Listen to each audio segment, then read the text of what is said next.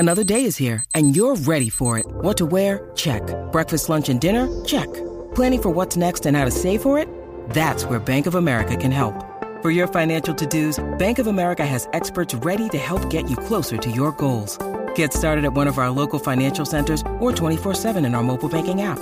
Find a location near you at bankofamerica.com/talktous. What would you like the power to do?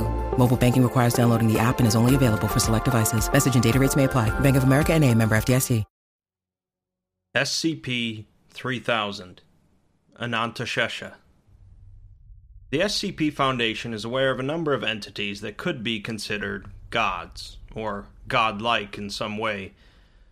Some of these are actually contained by them, while others are uncontainable, either existing outside of our physical dimension or for some other reason. For practically all of these, though, the Foundation treats them with extreme caution, as they represent little more than threats to our existence. There is an exception, however, in SCP-3000. Its status as something godlike is debatable, which we'll discuss later, but it is a rare example of a thaumiel entity, an anomalous creature that the Foundation utilizes to help their operations. Simply put, SCP-3000 is a massive eel located in the Bay of Bengal, near India.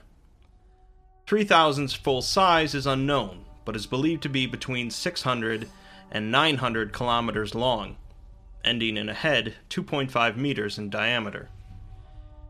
3000 is not necessarily contained, per se, but since it rarely moves, the Foundation simply patrols the region of the bay where it's located, and prevents any diving expeditions in the area.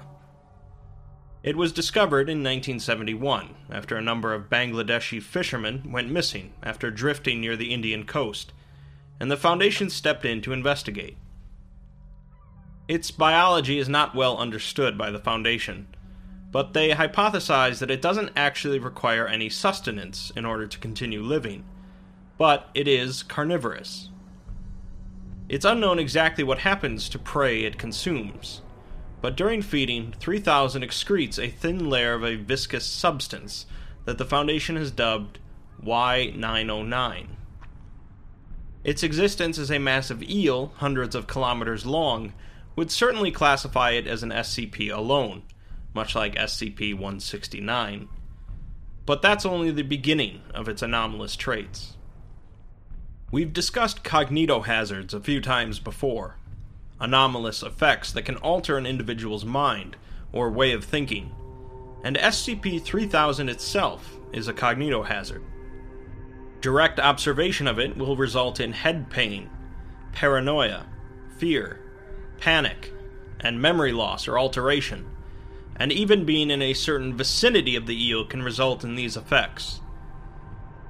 These effects are further described in a log discussing the initial discovery and encounter with SCP-3000. A team descended in a submersible, and all of them were feeling uneasy, but one in particular began sweating profusely, stating that he was missing something, but he couldn't figure out what. He begins to act more erratically as they descend, expressing doubts about what exactly he's supposed to do down there. Other members of the team began to express similar feelings. When they finally saw the body of the eel, the erratic individual began whimpering and had to be sedated as he muttered the word "no" over and over.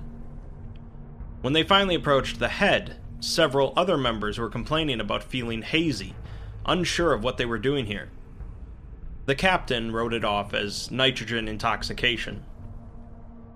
SCP-3000 turned its head to look at them, and the sedated member began barking and shrieking, claiming that it was in its head, until he smashed his face into one of the potholes, and they had to ascend due to the cracks. He had mortally injured himself, and as he lay dying, he said, "There's nothing, nothing, nothing." Despite this incident, a diving expedition was ordered to personally assess the creature and investigate the source of the thick gray fluid that had been observed around its head. 3 members of MTF Orion 9, Kingfishers, were sent down. The water was dark and cold, which was to be expected, but other problems began almost immediately, as the team becomes confused over their call signs, both mixing up who has what designation, and one of them even being confused by the word designation. The leader also addresses someone back at the command station who had been dead for 2 years. Regardless, command tells the team to continue towards the entity, but each of them are completely confused about where they are. As they continue approaching, one of the members begins to utter ominous phrases concerning oblivion and dark eyes. SCP-3000 begins to rapidly approach them, and their radios go silent for 30 seconds. When they come back, it's clear that the team is in chaos, and one of the members has been eaten.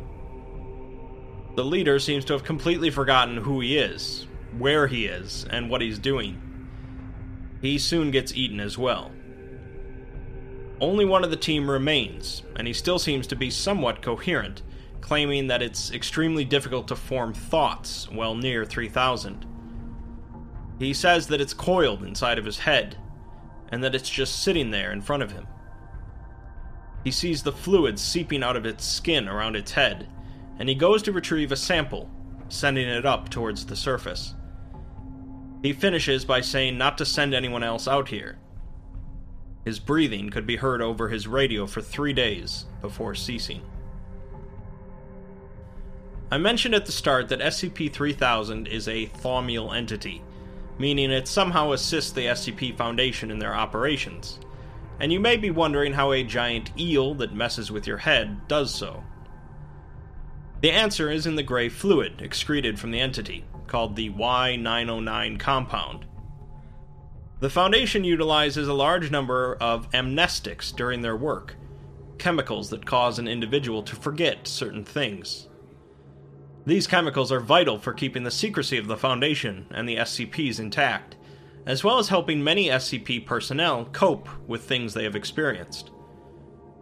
For a number of years, the Foundation's amnestics were rudimentary, breaking down fairly quickly in storage, causing a number of side effects, and had often questionable efficacy overall. The inclusion of the Y909 compound has greatly increased the stability and effectiveness of the Foundation's amnestics, however, allowing them to store for much longer, a significant decrease in side effects, an increase in suggestibility and memory clearance, and little to no intrusive memories years after their use. The Foundation has come to completely rely on the Y909 compound, with no means to synthetically reproduce it, and so the ATZAC protocol is introduced. The protocol is simple enough. It involves deliberately feeding a sedated D-class to SCP-3000, which causes it to excrete the Y909 compound. A specialized team of deep-sea divers then approach the entity within 2.5 hours after feeding, during which its cognitohazard effects are lessened. They collect as much as they can of the fluid and return to the surface. The rest of the SCP-3000 report concerns 2 doctors, a researcher, Dr. Krishnamurthy, and his staff clinical psychologist, Dr. Manava. The psychologist was assigned to the researcher after he attempted to exit out of the SCP-3000 monitoring submarine without diving equipment. The researcher begins discussing how he feels tired, and his body is beginning to feel disconnected from his mind. He's forgetting things about his work and his life, and he's been having dreams featuring people he doesn't recognize, and places he's never been. It's clear that his proximity to 3000 is greatly affecting his memories, as he is unsure if he's even married, or if he has children, despite having 5 of them. He does see 3000 in his mind, however, and at this point he begins discussing Anantashesha, the king of serpents in Hinduism, that lies beneath the god Vishnu in the cosmos. He recalls that his mother told him once that when the light of the universe had gone out, Anantashesha would be all that is left, past the end of time. He believes that SCP-3000 is Anantashesha, a god that exists across all of time simultaneously. He says, in defiance of the nothingness that comes after this, all of this, there is Anantashesha. There is a chance that my memories might live on, that I might be remembered, like the memories I've seen have been through me. I don't have proof of this, but when I looked into its eyes and saw what it showed me, I was afraid. I'm merely a mediocre man, Anand.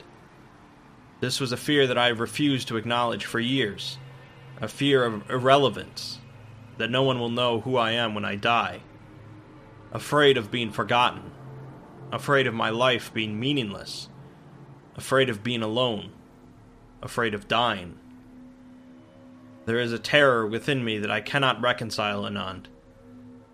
I won't lie to you and tell you that the maw of the Naga does not terrify me as well, but between this and the infinite dark I have gazed into, I have made up my mind.